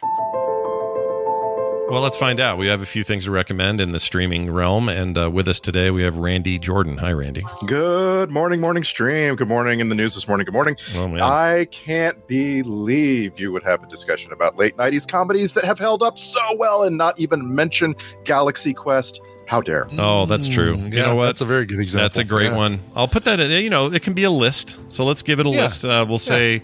We got that. We got Birdcage. We got what was the other one? Brian said it was good. Big Lebowski. Big Lebowski. Put that in there. Yeah, I posted a whole list on the Discord right after you said it. Good. A few days ago. Nice. There's some really interesting movies that I fell in love with in like 96, 97, and I feel like got slept on. Like the Truth About Cats and Dogs is such a good comedy, and that's a 96 film. How do I know what? Why have I never seen The Truth? What is it? The Truth of Cats? That's a rom-com. Yeah, it's sweet. Cameron Diaz? No, who's the woman in that? And it is Cameron Diaz. Well, and what's her name from Air America? Janine Garofalo. Oh, Janine Garofalo from Air America. Yeah. Wow. That's a weird one to pull from. That's your pull for Janine Garofalo. Yeah. Yes, it's not singles. By far the most impressive thing she ever did. Wow. Was go on the radio 5 days a week. As Tournament of Kings or a waitress Diet Coke. That thing in Cable Guy was so good. Oh my gosh. Yeah. Oh, by the way, I don't want to spoil anything, but nobody warned me that there was a halfling in the D&D movie that was also an extremely sought-after, popular, award-winning actor in Hollywood. That's all I'll say about it. Don't say any more for those of us who have not watched Dungeons and Dragons yet. See if you notice it. Or maybe because it took me like 5 minutes to go, wait a minute. Oh my gosh, what the beep? I couldn't believe it was him. Scott, I'm excited for your recommendal this morning because you liked Honor Among Thieves so much, and it's not your recommendal this morning. Right. Yeah. So whatever you're recommending must be. And it's not South Park, which also you've clearly been watching a lot. Yeah, I've been watching a lot of South Park. I did. So the reason that I'll just tell you this now. The reason that I switched teams or switched lanes, switched teams, was I was because I wholeheartedly recommend that D&D movie, but I also know that it's kind of a big mainstream thing, and a lot of people are going to see it anyway. So, and I had already seen a thing that I recorded and forgot I had a clip of, and I went, "Oh, right, I need to talk about that." So, I'm erring on the side of let's give them something they don't know is out there rather than the thing that everyone knows is out there. So that's the reason. Anyway, speaking of which, let's start with Brian and his choice. What do you got here, Brian? Sure. I will set this up as a movie from 2021 that sadly shares the name of another movie from 2021. So make sure you're watching the one I recommend if you like the sound of this. Little sci-fi drama. Let's leave it at that. I'm a fan. Here goes. I know how you're feeling, but there is no lie. When the memory of this process gets wiped, He wakes up that day at home as Cameron Turner. And no one knows. Not even him. It's the only way this works. A clean swap. This will be as common as a heart transplant within a few years. Come back and spend a week with him before making your decision. This is not just my decision. My wife needs to know. Either you decide that your wife would want this, which requires secrecy, or you decide that she wouldn't and tell her you're dying. Either way, you're deciding for her.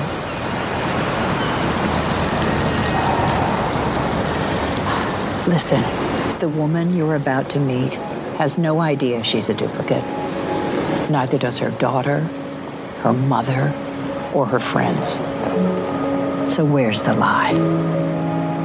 Did I hear Mahershala Ali in that? You did. You heard the voice of Blade and the voice of Glenn Close speaking to each other. You know, the head of the Nova Corps, Glenn Close. Yeah.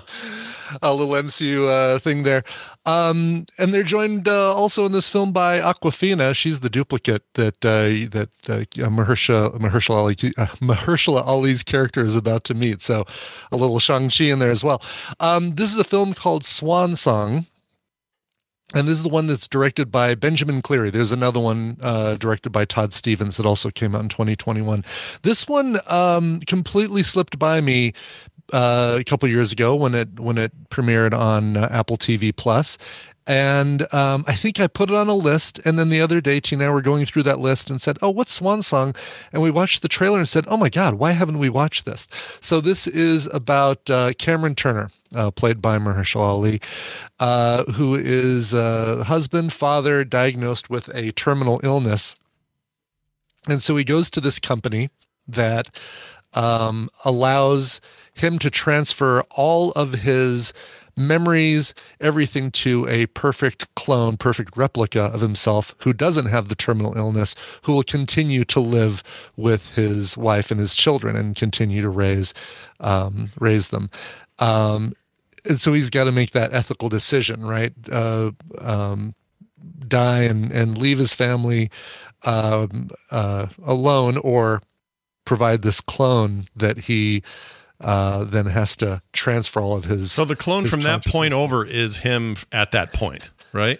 Correct. And the clone has no idea that it's a clone. Basically, it is unaware that it's a duplicate. It's been, it's lost all its memory of the process of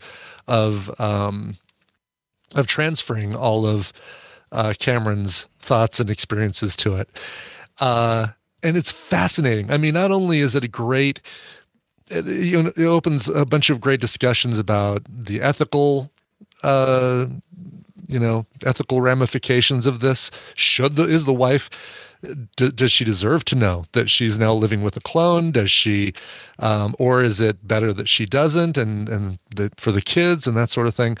It's also the most understated but brilliant performance you'll see with Awkwafina, where she does not do all the Awkwafina things. There's like only one moment where you get 100% full on Awkwafina. The rest of it is you are selling me on this movie, because she sometimes, I like her fine, but there are times where it's just too much. She can be distracting in a film with that. Yeah. Glenn Close plays the doctor, Dr. Scott, the director of this human cloning company. And then you've got Naomi Harris as Cameron's wife. Again, really good performance. It's great. It is. I switched gears as well. I was going to talk about A Man Called Otto, and switched gears after we watched this because we enjoyed it so much. And it's got some really cool sci-fi elements. It shows you, a near future where this is possible, but still close enough that a lot of the things that you're watching, it's like, oh yeah, that still is kind of like a thing that we do today and has that we have today. It's excellent. It's really, really good. It sounds great. I love the thought experiment alone. Like, I just love this concept, because a part of me is like, all right, if this was me, I would, what I would hope would happen if this became a thing, a technology you could do. I don't know that you'd need the secrecy, because if it was in every way right? Like in every possible way, this clone from this point forward is the exact version of you. It does seem like something you could talk to your wife and say, well, this is the medical procedure. This is how I continue on. My exact self is made and my old self goes away, and there's no difference. And even the new self could know. Like, I wonder how secretive we'd have to be with it. Couldn't we be more open with it? Well, like, think about it from the other perspective. If Kim had this procedure done and you are now living with a clone, would you feel like you would treat that clone differently than the original Kim? If the clone knew what was going on, meaning, because if it's in every way Kim after the procedure, in every possible physical, emotional, mental way is Kim, and she's aware of it, which is not what this. It sounds like the movie. They're not aware of it. Nope. But she was aware of it. Then I think I would be okay with it, because then the decision was made by two of us, which I guess is the whole crux of the film, right? Whether or not you're right. Whether or not, people. Exactly. Like, you either tell your wife you're dying and you don't have the procedure, or the cloning company requires complete and total secrecy. So it's. You either tell her and you don't have the procedure done, or you do the clone thing and nobody ever knows that it's not you. Yeah, I got to see this. This sounds great. Yeah, so this is the movie that got Mahershala Ali to the BAFTAs and the Golden Globes and so on last year. Not the most recent year, right? Right. Brian Ibbett, do you feel like he deserved it? He was nominated because he was great in this? Yes, and here's why. He doesn't just have to play this character that has this decision to make. He plays the clone as well, obviously, and the clone has a different perspective on this whole thing, because he's coming into it saying, already loving his wife, loving his children, and saying, why wouldn't you do this? This is insane. Why should this even be a choice for you? If you really love your family as much as you do, you should. This decision is easy for you. And it's interesting because you've got these two distinct characters, both played by the same character, who still have to be similar enough. Like, really the only difference you can have between these two characters that Ali is playing is that they have this different perspective on this process. One is coming to his end. The other one is experiencing a beginning that they still see as having this whole life before them and in front of them as well. It's fascinating, like, having to play those two characters. So yeah, he deserved the nomination. I can't remember who he was up against in 2022, or this would have been it would have been the 2022 awards. But he was fantastic. I love that dude. So who was he up against? So Golden Globes for 79th Golden for Best Globes. Actor. Yeah. Here's the list. We had, I remember it was when Will Smith was winning for King Richard at every award. Was that year? It was the slap year. Yeah, so it was also. But that was the Oscars. Let's say I'm trying to remember. Right. Like, but also, Benedict Cumberbatch in Power of the Dog was big that year. Yeah. Javier Bardem was nominated in the Golden Globes that year. Yeah. For a Spanish film, I think. Let's see. Music. No, for comedy. the Ricardos. Oh, was it?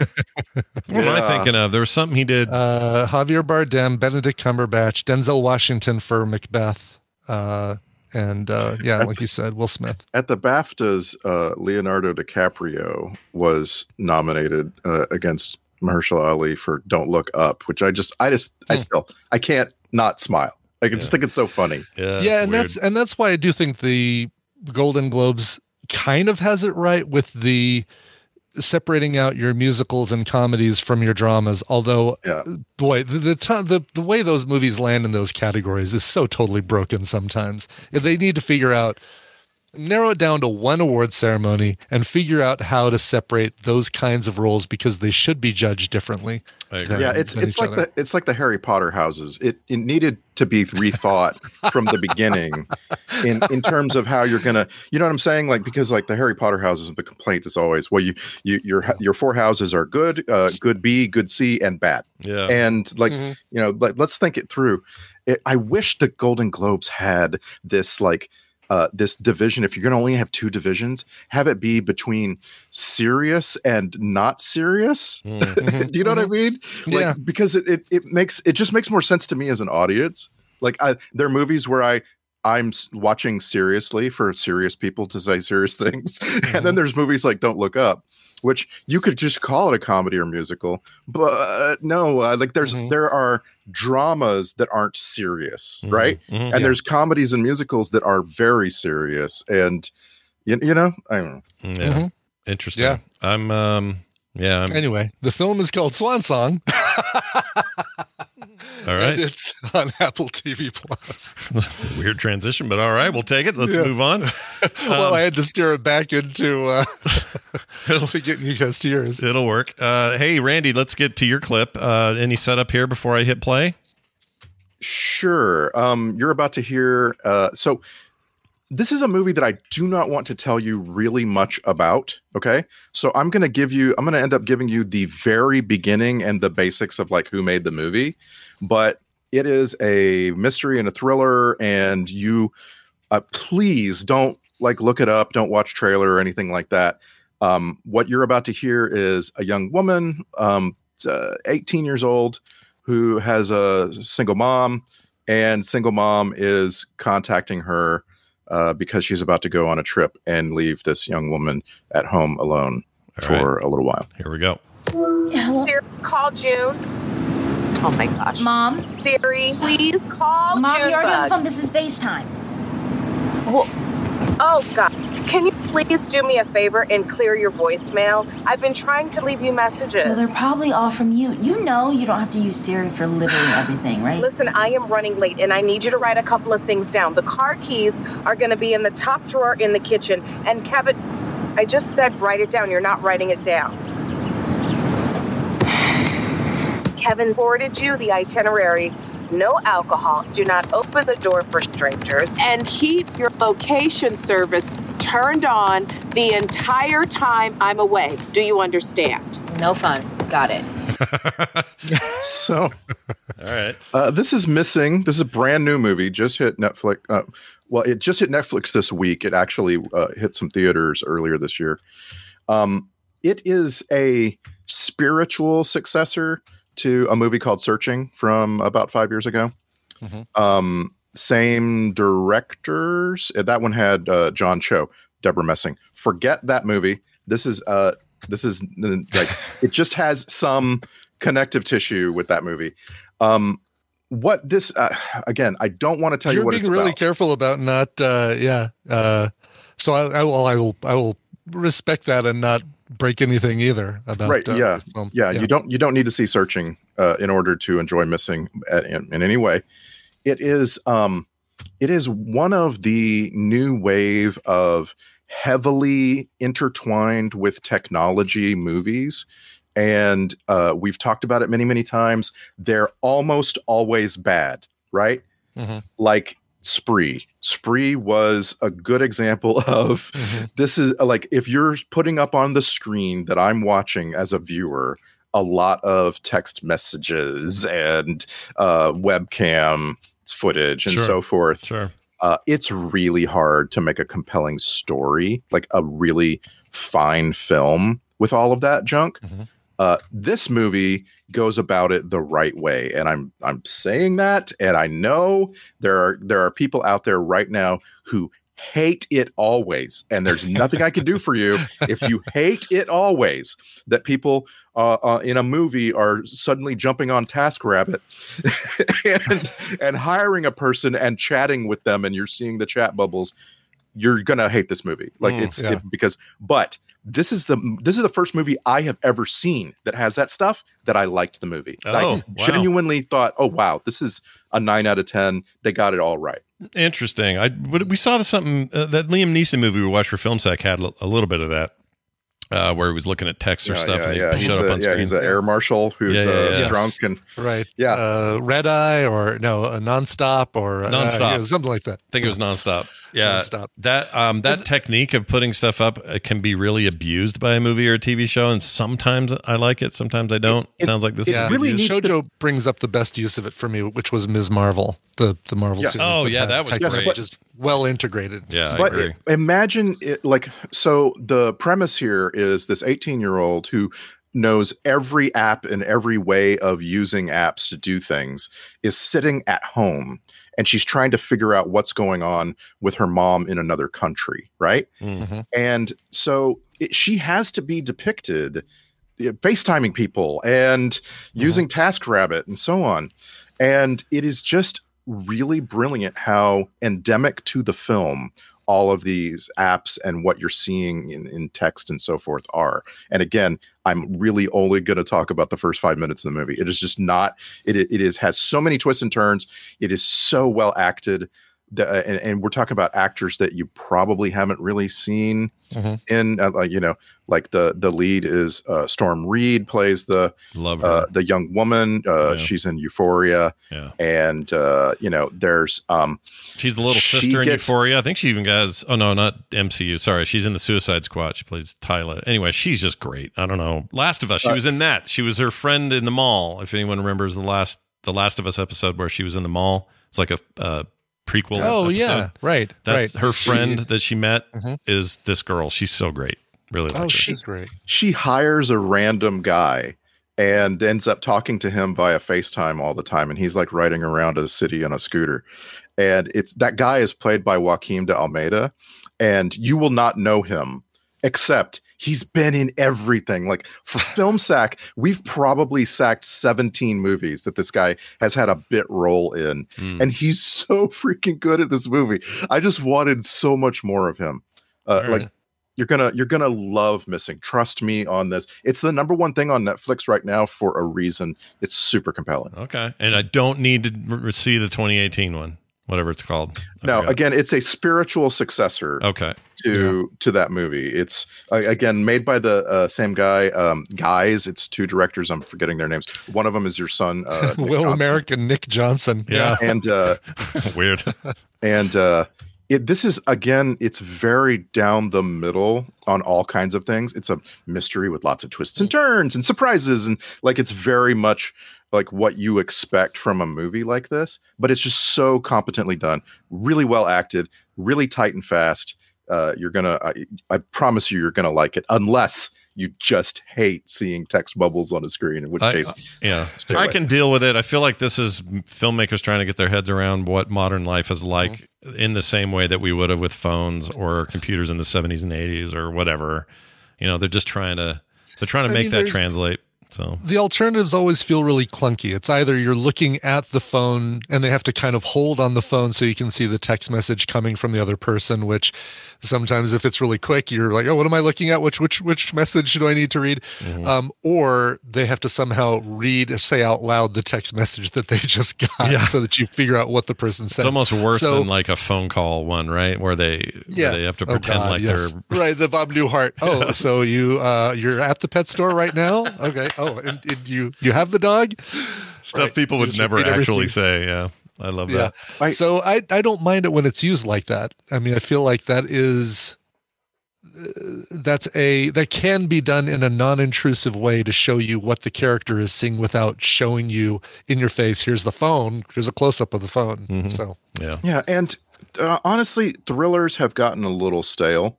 Like name a big thriller in the 2020s. Thriller. Name one. Thriller? What's the one with the robot girl that just came out?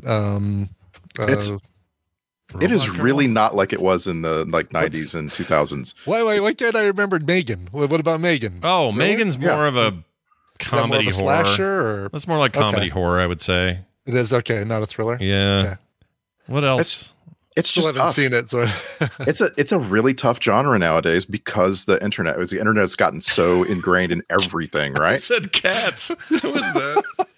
Galantro Israel in our chat says cats. Yeah, that's a thriller for sure. Yeah, you know what? This is a great point. I can't think of any pure thrillers. Like, when I think of thriller, you were talking earlier about Gene Hackman in Enemy of the State. Yeah, Enemy of the State. That's a good example. Movies like that are just rarer now, I think. Yeah. Like, I don't know. I feel like, the Jason Bourne stuff maybe just took it over and then left it. I don't know. But maybe something's coming. Who knows? It looks like a good thriller to me is the upcoming Disney Marvel freaking spy thing. Oh, Secret Invasion. Yeah. No kidding. That has all the hallmarks of it anyway. We'll see, I guess. Well, excellent, Randy. Do check out Missing Everybody. Let's play my clip. This is to avoid some confusion. Some of you are going to hear this and go, "Wayne, didn't you already cover this?" No, I covered the documentary about the events of this, but I really have for a long time wanted to see the Peter Berg film. That sounded wrong. Peter Berg film from 2016 about the events that happened, and this is on Hulu. And here's my clip. Hey, what's going on? I can't get. All right, let me talk to him for a second. Sir, how are you? Okay? Two people, they take my car. They take my car over there and they drive me around for like an hour, and they say they put around. These people, they tell me they're going to do the explosion in New York. What? Explosion. They're the marathon race bombers. Wait. Explosion. No, they say just calm down for a second. Did you just say marathon bombers? They said to you that they were the marathon bombers? Yes, they told me they're the marathon bombers. Listen to me. What kind of car do you drive? It's my black Mercedes SUV. The car has a GPS. The tracking number is 3422 347. Well, how do you know that number? I just remember. Please, they're very dangerous. You have to catch them. You know what? It took a lot of balls to escape like you did. Hey, you're a very brave guy. Do you hear me? Go catch those motherfuckers. I always like that bit. So this is the 2016 film Patriots Day. It is a chronicle of the events that happened at the marathon bombing in Boston in 2012. And Peter Berg did back-to-backs of these sorts of films that year. He did this, and he did the one about the oil spill out in the Gulf. Oh, right. Deepwater Rising. Deepwater Rising. The bombing was 2013. Was it 2013, not 12? Oh. Yeah, well, that's why we're having 10th anniversary right now. Oh, no, you're right. Oh, it's even written right here, and I'm looking at it. 2013, you're right. Anyway, it is really good. Like, I was surprised. Usually I don't like these sort of dramatic reenactments of real life things, especially when they're that quick. It's like 3 years later, boom, here we are with our film. But I think Peter Berg has a taste for this. I think he knows what he's doing, and he co-wrote what needed to be written anyway with Matt Cook and Joshua Zetmer. They do pretty good work generally. Mark Wahlberg's in this, Michelle Monaghan, J.K. Simmons, Kevin Bacon. We saw Kevin and his bacon the other night. We did. Yeah, he's in this. John Goodman's in it. A whole bunch of people everybody knows are in this. And this one actor who played the voice you heard right there, that was Jimmy O Yang, of all people, the comedian. And he was so good in this as this one really important pivotal role of basically led to them catching the brothers or finally tracking down the one brother that survived in that story. So I had seen the documentary on Netflix just a few weeks ago and was just fascinated by all the extra details I didn't know about. And the movie does an incredible job of following those details and not over dramatizing something or over, I don't know. You know how these things go with when they're trying to. That sounded very sensationalize. Dramatic. Yeah. I mean, it's dramatic, but it fits. Sensationalize is the right word, Brian. You're absolutely right. This does not feel sensational. My only complaint is Mark Wahlberg plays a character that is basically an amalgam of a few people. And whenever they do that, what you basically got your white knight kind of guy who's going to like be at every important juncture of the movie and is always somehow involved in all the important bits that happen when they happen. That's for movies, and it works here, but it's look at his character however you want to. I don't think it's the best part of the movie. Best part of the movie are people like J.K. Simmons and John Goodman and these other smaller roles. Kevin Bacon playing this FBI agent, doing just a really good job of reproducing without sensationalism, the events that took place, and then what happened after, and then how they finally got these guys. And I thought it was really good and really entertaining, and would recommend it. It's on Hulu, again, called Patriots Day, and it's rad. Expect a lot of Boston accents and a lot of F words. Expect is it your new favorite? Say hi to your mother for me. New favorite Peter Berg? Boy, that's a good question. So I thought Deepwater Rising is actually maybe even slightly better. That's a really good movie, but I don't know. It was really good. I guess my favorite. Let me look at just director stuff. I think he has this sense of camera and like volume. There's this volume of what you're seeing and hearing, and I just like, I don't know. He always gets my sensibilities. Like even when it's like Spencer Confidential, which I don't think anyone liked. For some reason, I really liked that movie. Yeah, I never saw it. It's the Spencer for Hire thing, right? That's a modern take on it. Yeah, I didn't see it either. And I meant to. You know, and Mark Wahlberg is in all of them. Lone Survivor, Mark Wahlberg. He didn't do the Friday Night's movie, right? Just the TV show? No, he did the movie as well. He directed the film. He did the movie as well. But the movie's not nearly as good as the show, so yeah. It's not bad. The movie's not bad, though, I guess. It's okay. No, not at all. But the show is just like, whoa, this is really good. Maybe Lone Survivor, that's really good. As much as we cheesed it, I thought Battleship was freaking a million times better than it should have been. We loved Battleship 3 times as much as anyone else in the world. Yeah. You're not wrong. Right. Yeah. I like Hancock, although I wouldn't call it his best. Probably if I had to pick one, the one that surprised me the most is The Rundown. Yeah. He's very good, very good director there. And then maybe this is next.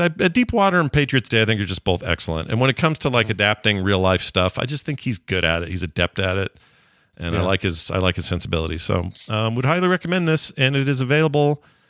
He directed 2 episodes of The Leftovers. I love that show. That was cool. Oh, I like that show too. Anyway, available now on Hulu, or at least it was 2 weeks ago when I watched it. I forgot to check today to make sure it's still there, but I assume it's still there. And if you're cool looking back on kind of a horrific day and seeing it for what it was, I think you could do a lot worse. And I would also still recommend that documentary. Almost these two things together. Like there's something fun about seeing the real thing. It's like, if you want to see a documentary on Flight 93 and then watch Flight 93, that's a good combo. If you can handle all of the depressing thoughts about how real that was, and this isn't just Hollywood, For some reason, I always want to watch the fictionalized version first and then the documentary. Usually same. Yeah. This time, no, but like, the kids that got lost in the cave in Taiwan. Yeah. I did that direction, watched the documentary, then the movie. No, I'm sorry, the other way. I watched the movie and then the documentary. And I liked that more because you can appreciate the film on its own and then turn around and like, you get kind of an accuracy. Let me get the real story. Yeah. It's like, oh, they changed this one thing, or oh, that guy was different. Actually, the thing I liked about 13 Hours, was it hours? Days, whatever it was. 13 days. Was it days? It seemed like it might have been days.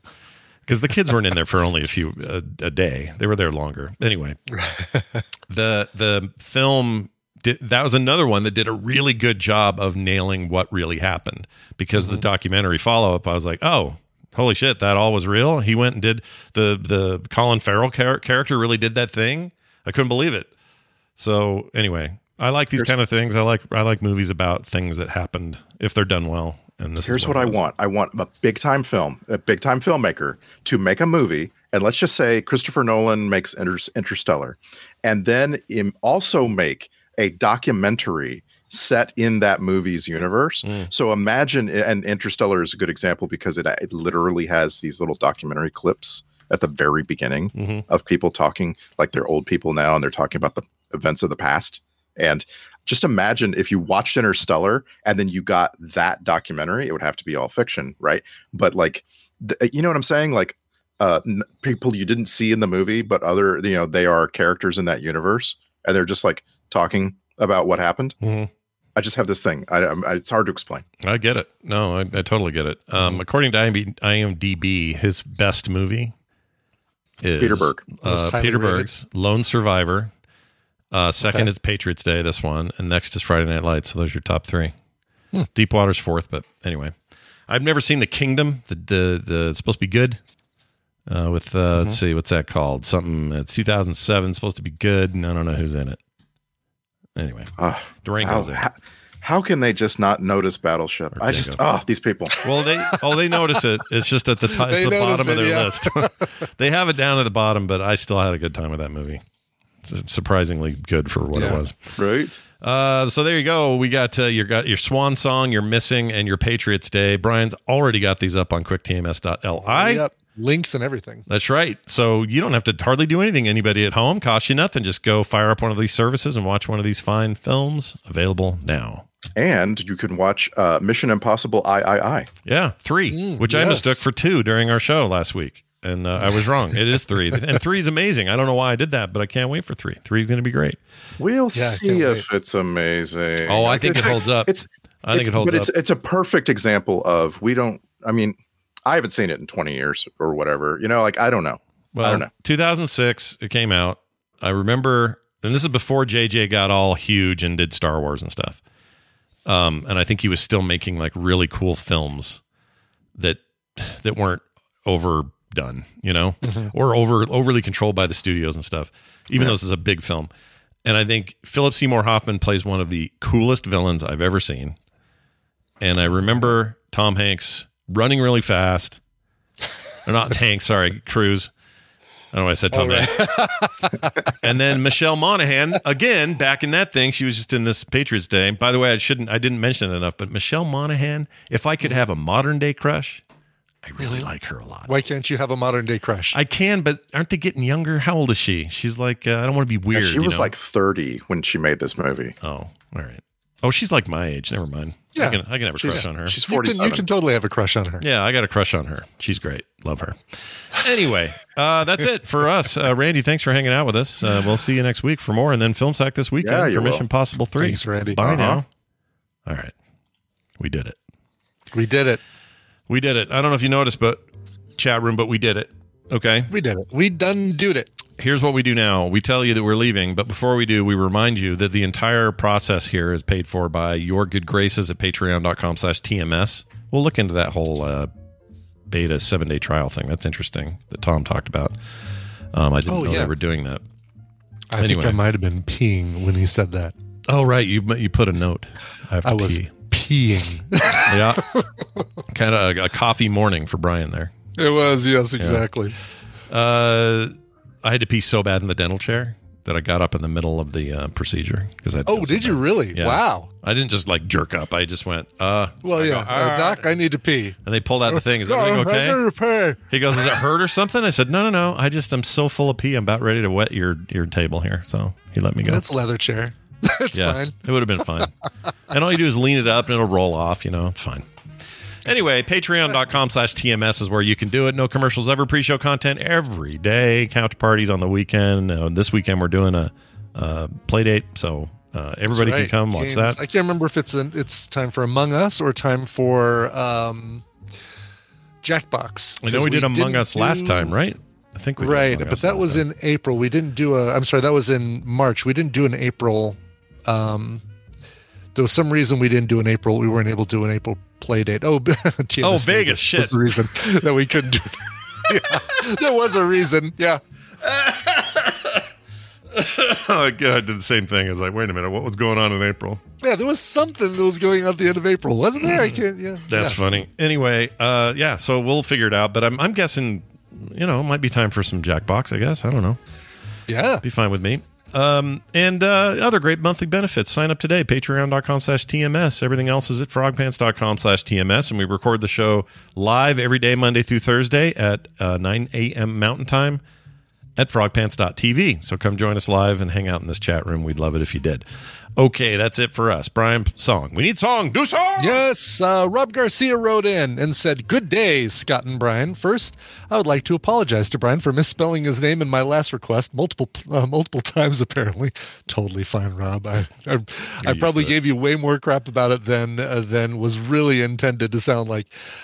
Tomorrow, my sons Zach and Alex, affectionately known as the Twinados, will be graduating high school. This has been a big year for the Twinados as they turned 18, graduated high school, and this fall. Good morning, Gosh everybody. dang it did it again, just like yesterday.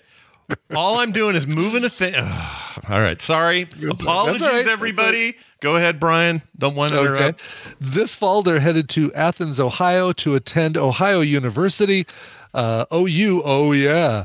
Hashtag. As you know, us fathers can go on forever about our children, but all I will say is that I'm extremely proud of them and looking forward to what comes next for them. That all being said, could you find a rockin' cover of Celebration by Kool and the Gang to celebrate another major milestone for the Twinados? Milestorm would be appropriate because they're the Twinados.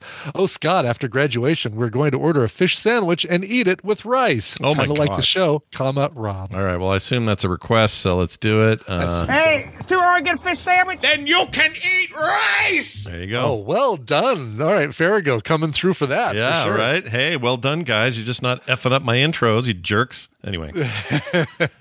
All right, so a rockin' cover of Kool and the Gang Celebration. Guess what? Could not find one. I searched, and every cover of that song sounds just like the Kool and the Gang version of that song. So I did a little search online for other graduation songs or other songs that are good for graduation. And settled on this one because, number one, I love this song. Came up in that list. I'm like, oh my God, what a great choice. Plus, I love this version of it. This is the LCD Sound System song, All My Friends, covered by Franz Ferdinand, but included on an LCD Sound System EP called A Bunch of Stuff, where they released a bunch of covers of All My Friends. Lucky Phil, I checked out that Dragon version of Celebration. I did not like it. Oh, really? Not good? Yeah, was not a fan. Anyway, here's Franz Ferdinand and their cover of All My Friends. All right, that is going to do it for us. We'll be back tomorrow. Another Thursday. Wendy, the business. Mm-hmm. We'll read books with Amy, all this stuff. It's going to be great, so come back and enjoy. We'll see you then.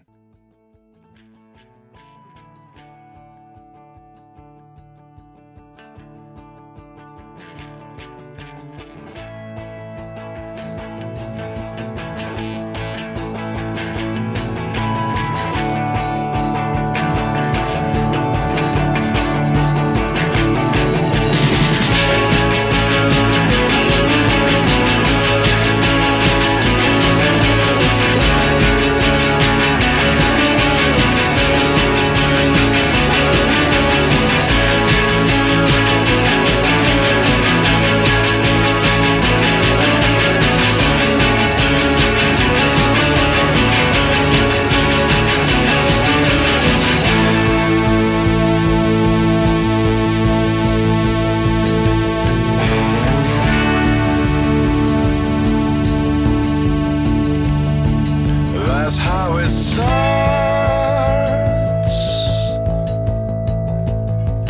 We go back to your house.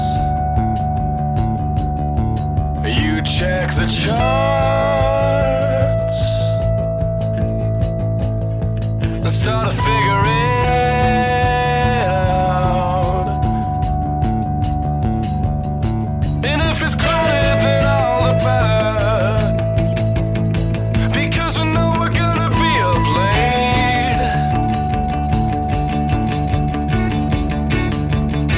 But if you're worried about the weather, then you picked the wrong place to stay.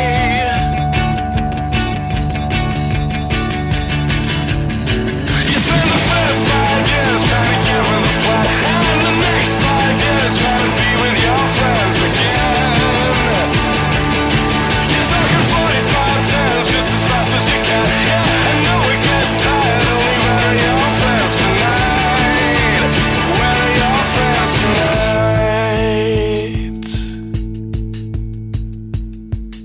And so it starts. You switch the engine on.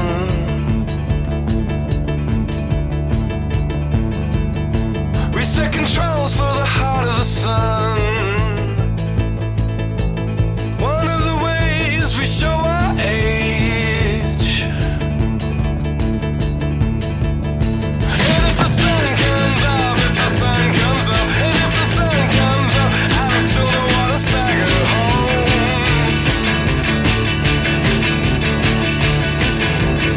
But it's the memory of our betters.